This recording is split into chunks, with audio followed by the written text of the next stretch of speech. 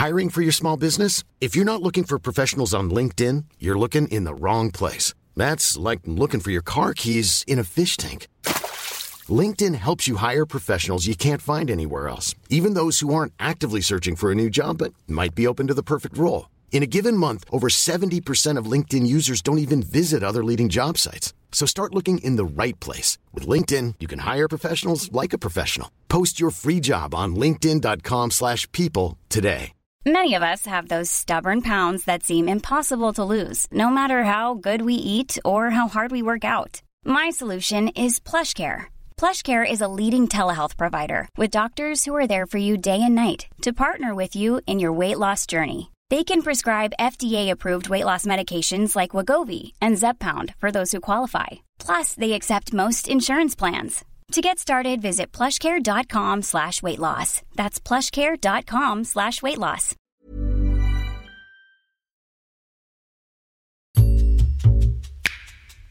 It's not often I get to say this, but this is a story that starts with the venom from a lizard and a Canadian scientist who in the 1990s made a game-changing discovery while experimenting with it.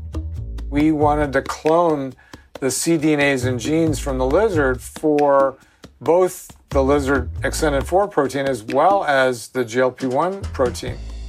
It turns out that a hormone in the mouth of the Gila monster has miraculous properties to help regulate blood sugar. And Dr. Daniel Drucker, the man with a lizard tank in his lab, was about to change the course of diabetes treatment around the world. Our next step was to try and get a live lizard to get the salivary gland from the live lizard. Ew.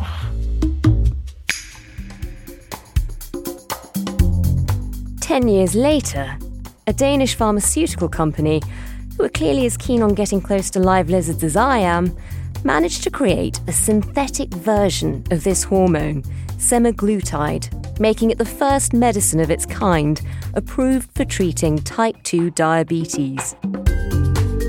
But doctors noticed that the medication had a rather useful side effect. It aided weight loss. The average weight loss in the studies was 15 to 17%, and in 1/3 of those patients, over 20% weight loss. With stats like that, it didn't take long for it to fuel a whole new dieting fad for the rich and famous. And now everybody in Hollywood seems to be asking the same question. Are you on Ozempic? I know, everybody lying. Everyone's like, a smaller portion. Like, shut the f*** up. Right. You're on Ozempic or one of those things. Or Wegovy or whatever. Yeah, or you got work done. Like, just stop. And now, it's not just celebrities who are taking it. With Britain in the grip of an obesity crisis, the NHS has started to prescribe Wegovy, the sister drug to Ozempic, for weight loss. On that day that the NHS signed off Wegovy for use in the UK, the company's valuation spiked and it became the biggest company in Europe.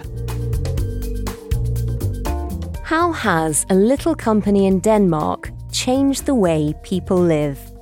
And are these miracle drugs really the answer?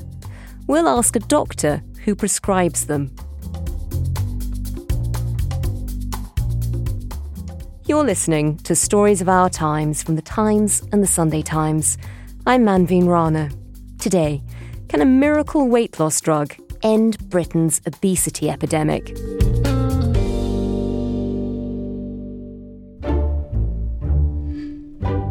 My name is Charlotte Ivers and I'm a columnist and a staff writer for The Sunday Times. And Charlotte, you've just been to a little town in Denmark. Talk us through it. What is it like when you arrive and what were you doing there? Well, this is a suburb of Copenhagen called Bagsværd, and essentially it's pretty quiet, it's pretty sleepy. I spent most of my day in central Copenhagen saying to people, you know, I'm going to go out there, I'm going to have a big, exciting night out, and everyone laughed at me. It's not where you go for a night out. It's not where you go for a night out, but if you were to go for a night out, I would recommend Cocktail Baren, which is the one bar in this little suburb as far as I could tell. And I went inside and it was very sleepy. It's had a fruit machine. It had a pool table.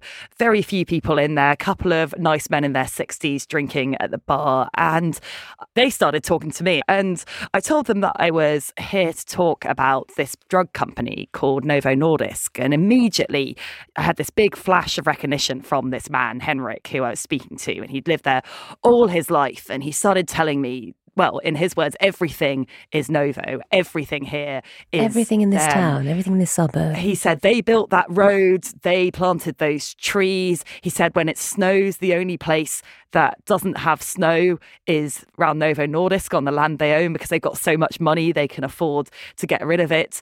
And he just was celebrating them as this huge and significant factor that had made this suburb and that brought in all the money that had funded the existence of this place he'd lived all his life. And I told him that the next day I was going to go and have a look at their land. And he, again, was just completely effusive. He told me I'd have to see it to believe it. He was waving my notebook at me saying, you're going to need a bigger notebook when you go because it's just so vast. And I went the next day and he was completely right. It is absolutely vast. And tell us about Novo Nordisk. Why were you so interested in going to see their headquarters? Novo Nordisk are a pharmaceutical company and they've done bits and pieces of other work through the years, but for the 100 years that they've existed, their primary focus has been on diabetes, on managing and curing diabetes. And that's a pretty big industry. There are 415 million people worldwide estimated to have type 2 diabetes. So that's a decent cash cow. So it's fair to say they were doing pretty well.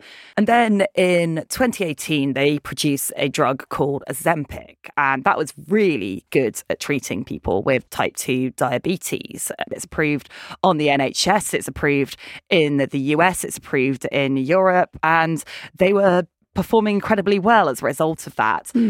Then something else happened, which is that the patients who were taking this started to notice that they were losing weight. And suddenly, Ozempic started being prescribed off-label for private patients who wanted to pay and who wanted to take this drug as a weight loss drug. So not for diabetes, just entirely for weight loss. Entirely for weight loss. And Novo Nordisk don't like this. And they don't like this because it's bad PR for them, essentially, because there is a limited amount of this drug available. There's so much demand for it and nobody can build factories fast enough to keep up with that demand. So we were seeing shortages for actual patients with actual diabetes because the demand for this drug was so high. In fact, over the summer, the UK government implemented an export ban on Ozempic in order to try and keep as much in the country as possible. The demand was just absolutely vast. So you've got this miracle drug. It's a miracle drug on one front the company approves of, one that they're not happy about. So Novo Nordisk knew this, and as a result, they produced another drug, one called Wegovy, and this one is specifically for weight loss and is a very similar drug to Ozempic in many ways. They're both semaglutides, and what a semaglutide is a drug which creates the same response within your body as your body would naturally create when it's full. So at the start of September, this was approved by the NHS for use in the United Kingdom for people with a BMI over 35 or people with a BMI over 30 who are involved in some other form of NHS weight loss program. So that's probably someone with a comorbidity. They might have diabetes, they might have heart problems. So even the NHS at this stage is giving it to people not just for diabetes, but for weight loss. So this specifically is Wegovy, which is a weight loss drug. Ozempic is not being given to people for weight loss by the NHS. That's diabetes only. But if you're a private patient, you're happy to pay, you can get what you want if you can get hold of it, given the shortages. And with Ozempic, I mean, it's the sort of thing you'd think you would only have heard of if you had diabetes. This should be quite niche. As you say, it's suddenly become very famous for its weight loss properties. When did you first hear about it? It was probably over the summer because there was this sudden slew of celebrities saying that they had tried Ozempic. David Aranovich wrote a column about it in The Times. Jeremy Clarkson as well wrote about the fact that he was taking it in The Times. And you also had Boris Johnson, who had a go at using Ozempic. He says... And the moment he could write a column. Yes, exactly. I think this might have been the first column that he wrote once he was freed. So I presume his editors at the Daily Mail were hoping for some huge intervention on British politics. But actually, what they got instead was him writing about his experiences with this new wonder drug. And he used it for a bit. He then found it was making him feel quite sick, so he backed away from it. Elon Musk, I think, as well, has admitted to publicly taking it.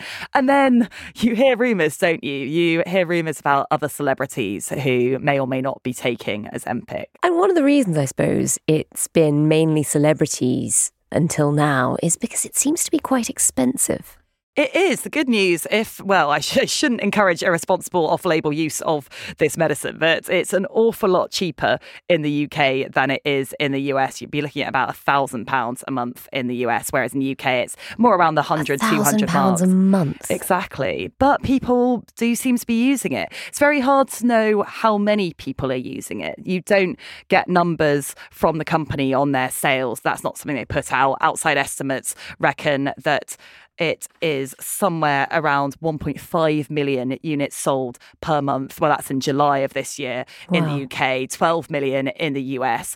Vast majority of those will be diabetes patients, I expect. I don't think it's possible to tell how many are using that for weight loss, but it does seem to be the case that most people are using it for the intended purpose, just because it's pretty hard to get hold of if you aren't.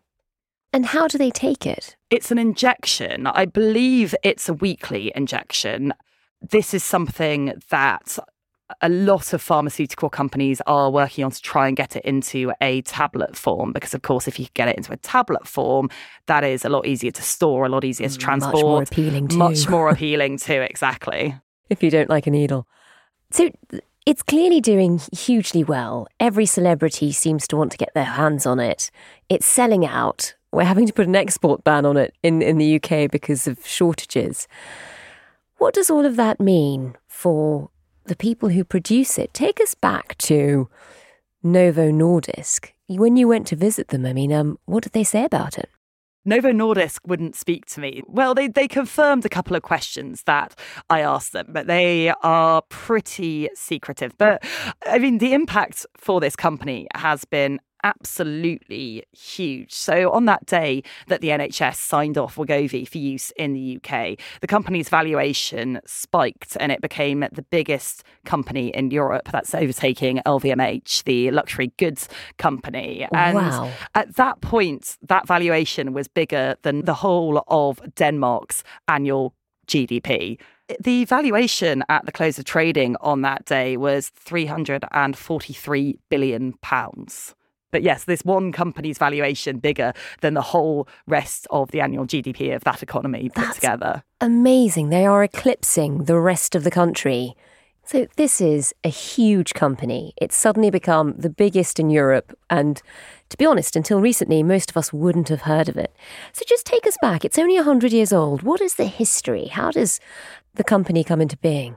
As you say, Novo Nordisk is just over 100 years old. I think it was 1922 where you would probably point to as the point where this company actually started. And it came from a couple. It came from a love story, really. Yeah, so you had this. We love a company that comes from a love story. A love story, exactly. I found this utterly delightful. I went with Hanne Sindbach, who was the woman who wrote a couple of books about Novo Nordisk. And we went to see the laboratory where it all started, this little kind of crumbling laboratory with a flat above it in the centre of Copenhagen, which of course is now not used by Novo Nordisk at all. You couldn't fit 1% of their workforce in this place. But there was this couple, a brilliant young couple, and the man was a Nobel Prize winner. His name was August Krogh, and he had this wife, Marie. She was herself incredibly impressive, one of the first women in Denmark to receive a doctorate, and it was all going so well for them. They had the world at their feet, and then Marie got incredibly sick. She became diabetic, and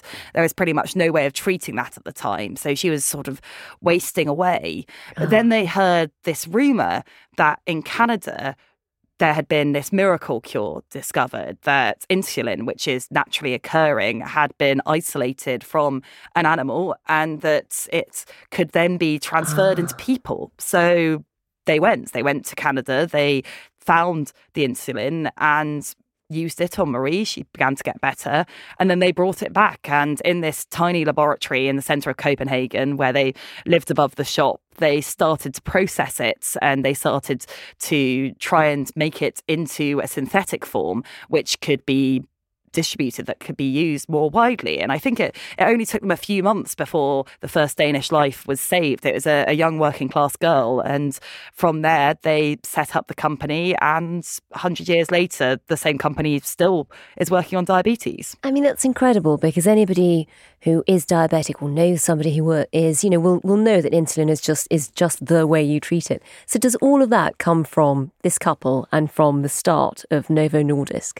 Exactly. So it was always about diabetes, and there's a fascinating history to this company. So at the time, this company was just called Nordisk, and in, I believe, the mid-20th century, there was an offshoot. There were a few splitters, essentially, who went to set up their own company called Novo. And Nordisk was very high-minded. Augusta Marie's idea was that this should only ever be done for the good of humanity and that they shouldn't be turning a profit. And I believe that was the terms under which they got given the right to produce insulin, this idea that it should always be done for the good of humanity. Wow. These guys who went to This is a very different version of Big Pharma. It is. Well, then you had the guys who wanted to go and form Novo, and they thought, no, I think we should make some money. So for a while, you had these two competing companies, and they joined back together again. There was a merger in the late 20th century, and that's where Novo Nordisk came from.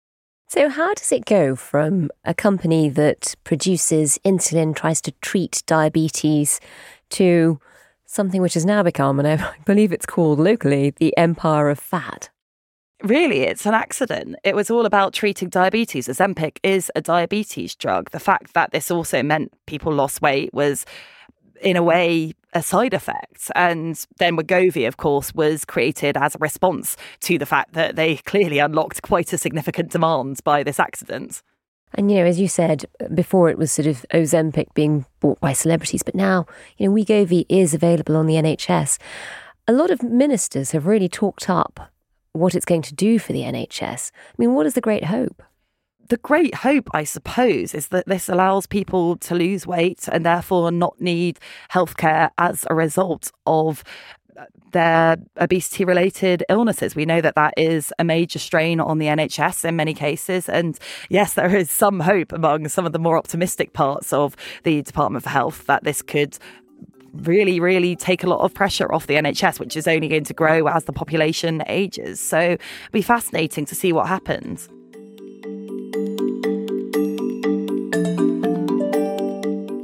Coming up, are Ozempic and Wegovy really miracle drugs? Do they guarantee weight loss?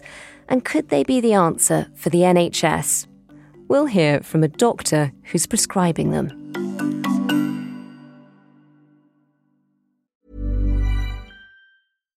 One size fits all seemed like a good idea for clothes. Nice dress. It's a t-shirt. Until you tried it on. Same goes for your healthcare. That's why United Healthcare offers a variety of flexible, budget-friendly coverage for medical, vision, dental, and more. So whether you're between jobs, coming off a parent's plan, or even missed open enrollment, you can find the plan that fits you best. Find out more about United Healthcare coverage at uh1.com. That's uh1.com. It's that time of the year. Your vacation is coming up. You can already hear the beach waves, feel the warm breeze, relax, and think about work. You really, really want it all to work out while you're away. Monday.com gives you and the team that peace of mind. When all work is on one platform and everyone's in sync, things just flow. Wherever you are, tap the banner to go to Monday.com. Hiring for your small business? If you're not looking for professionals on LinkedIn, you're looking in the wrong place. That's like looking for your car keys in a fish tank. LinkedIn helps you hire professionals you can't find anywhere else, even those who aren't actively searching for a new job but might be open to the perfect role. In a given month, over 70% of LinkedIn users don't even visit other leading job sites. So start looking in the right place. With LinkedIn, you can hire professionals like a professional. Post your free job on linkedin.com/people today.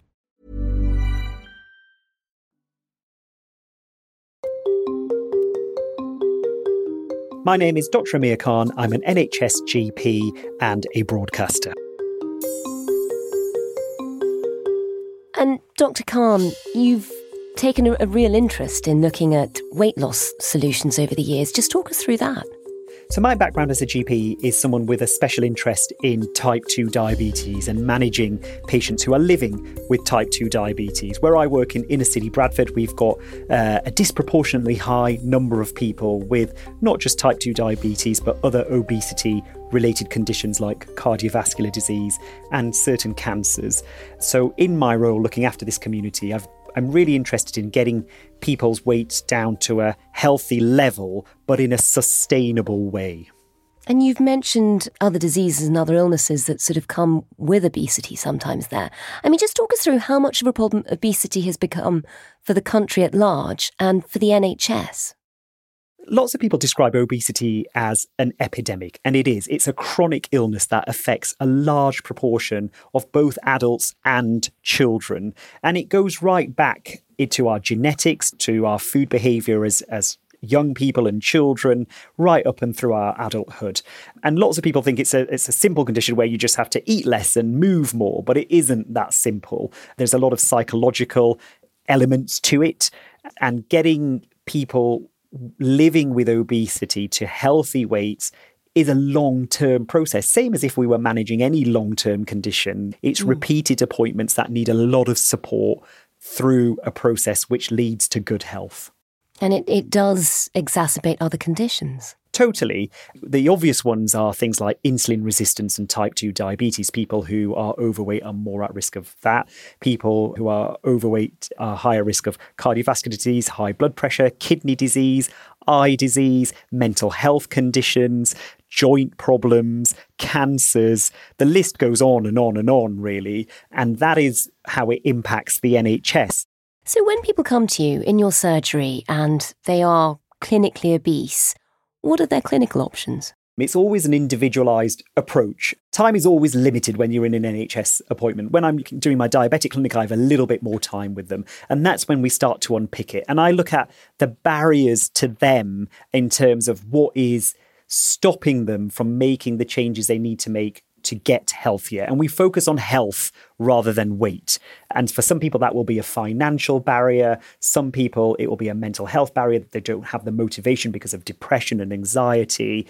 And other people, it may be an educational barrier in that they don't quite know what to do to lose weight.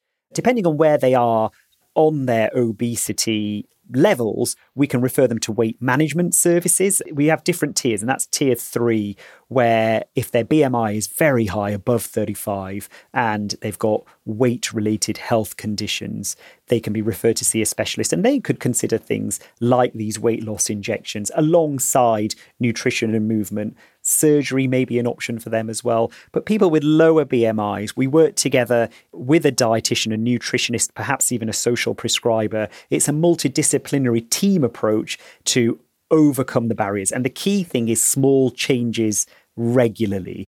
And you mentioned there the weight loss injections that at the moment are only being prescribed to people who have the highest BMI.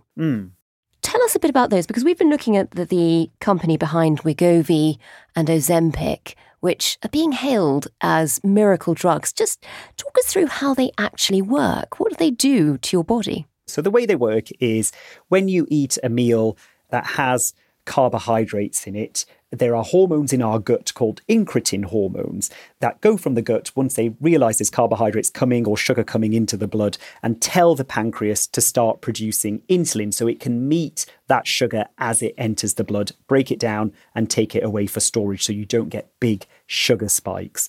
And what these injections do is they are a synthetic version of one of those incretin hormones. So they stimulate your pancreas to produce insulin and bring your sugar down. What they also do is slow down the movement of food in your gut, so you stay fuller for longer and have less cravings.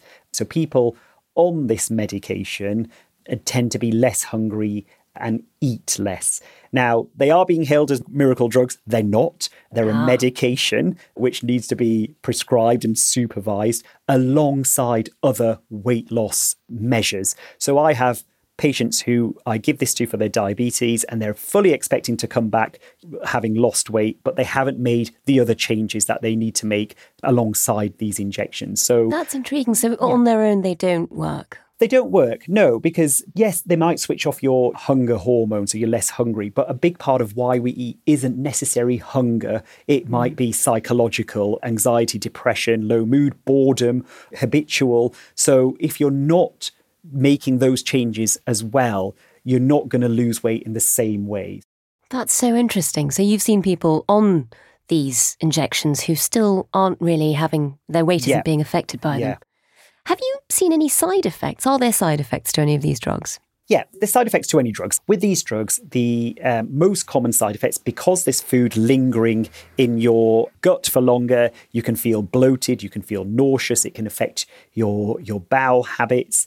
Rarer side effects, and these are rare, but remember we're stimulating the pancreas through these synthetic hormones, so it can have a detrimental effect on your pancreas. In some cases, it can cause inflammation of the pancreas, pancreatitis. Very rarely, it can affect the kidneys and cause kidney failure. So there are serious potential side effects, which are incredibly rare. And I've got to say, I haven't seen those very rare ones. Where can you get these drugs at the moment, and who has access to them? On the NHS, you can only get these drugs if you're a type 2 diabetic. You might be able to get them through your GP or a clinical nurse who's got a specialist interest in diabetes. But if you want it for weight only, you have to be referred to a weight management program. Your GP can't prescribe them for weight alone at the moment. And for people who are prescribed it, and if it is working for them, how long do they have to be on either of those drugs for them to carry on being successful? Yeah, the guidance is a minimum of 3 to 6 months. A lot of people are on it for 1 to 2 years, and all through that process. And this is where it can go wrong. If you're getting it from a private clinic or if you're getting it online and you're just paying for it, you don't have the support to go along with it. Because if you don't make the changes, you come off the drugs, the weight comes back on. Do you know how much people who are buying this privately, how much they're paying per month? It can be anything between £50 and £100. It's not cheap, but it's not very expensive either. And for those people who are looking for a quick fix, I mean, if you go online, you get it very easily. And people are using it at a higher dosage than recommended, at a higher frequency than recommended. I've seen things on Instagram and TikTok where people who are clearly not overweight but have a holiday coming up in a couple of weeks are using an injection after every meal, where generally it should be once a week. And that is being portrayed as the thing to do with these injections. And that isn't right. You know, these drugs should be for people who need them. Now, I understand if you're struggling with your weight and you want something, but there should be some kind of regulation that the right people are getting them, even in private clinics. Because I have had patients tell me with what I would consider, you know, rather than being obese or morbidly obese, just being overweight, they're able to go online, type in a few things, and they can get as many of these injections as they want. Whereas my patients are struggling to get them for their diabetes. And a lot of people are trying to access them on the NHS. The NHS, as you say, is struggling to meet the demand. But do you think these drugs, Wegovy and Ozempic, are they our best bet at the moment in tackling the obesity crisis? Are they our best bet in kick-starting part of that response? I think they're good drugs, and I think they should be used with people who are living with obesity. I think that is right, because they work to reduce weight, and it can trigger off that motivation you referred to there in terms of nutrition and movement and sleep, all of which contribute to a healthy weight. And I think in the long run, it will save the NHS money. But we should also be focusing on the quality of life of these people. When you're living with chronic obesity, you have a really poor quality of life. You can't move as well as other people can. You're often on lots of medication, which can exacerbate side effects. And giving these drugs to improve the quality of life of these individuals, I think, is a really positive thing. And it's one way to tackle obesity in those already living with it. But we've got to tackle the root causes of obesity, and that goes back to supporting young families in their kind of the early years, which has all been taken away recently, and things like tackling marketing of processed food and access to processed food and prices, food prices. People should be eating real food rather than processed food, but that's expensive. Those are the kind of things we really need to focus on. All of that feels like we're disconnected from all of those things, and that is what's resulting in the UK having one of the highest obesity rates in the world. But really, as with anything with medicine, prevention is better than a cure, and we've got to focus on preventing people getting to that unhealthy weight in the first place.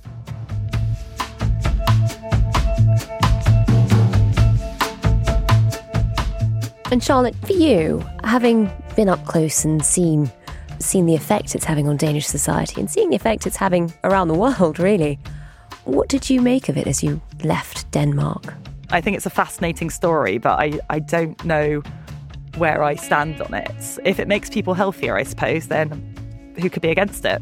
Denmark is, by modern standards, a pretty healthy society. People cycle, people walk, people eat fairly fresh food. And so this is a company built on exports. There is not a huge domestic market. It's mainly about the US. The UK market is growing. And yes, it does seem to me mildly ironic that this city where I didn't see a single person smoking. I didn't really have any unhealthy food while I was there. The only chocolate bars in the shops that looked unhealthy were the ones with English writing on them. So it is rather odd that this is where it has all come from.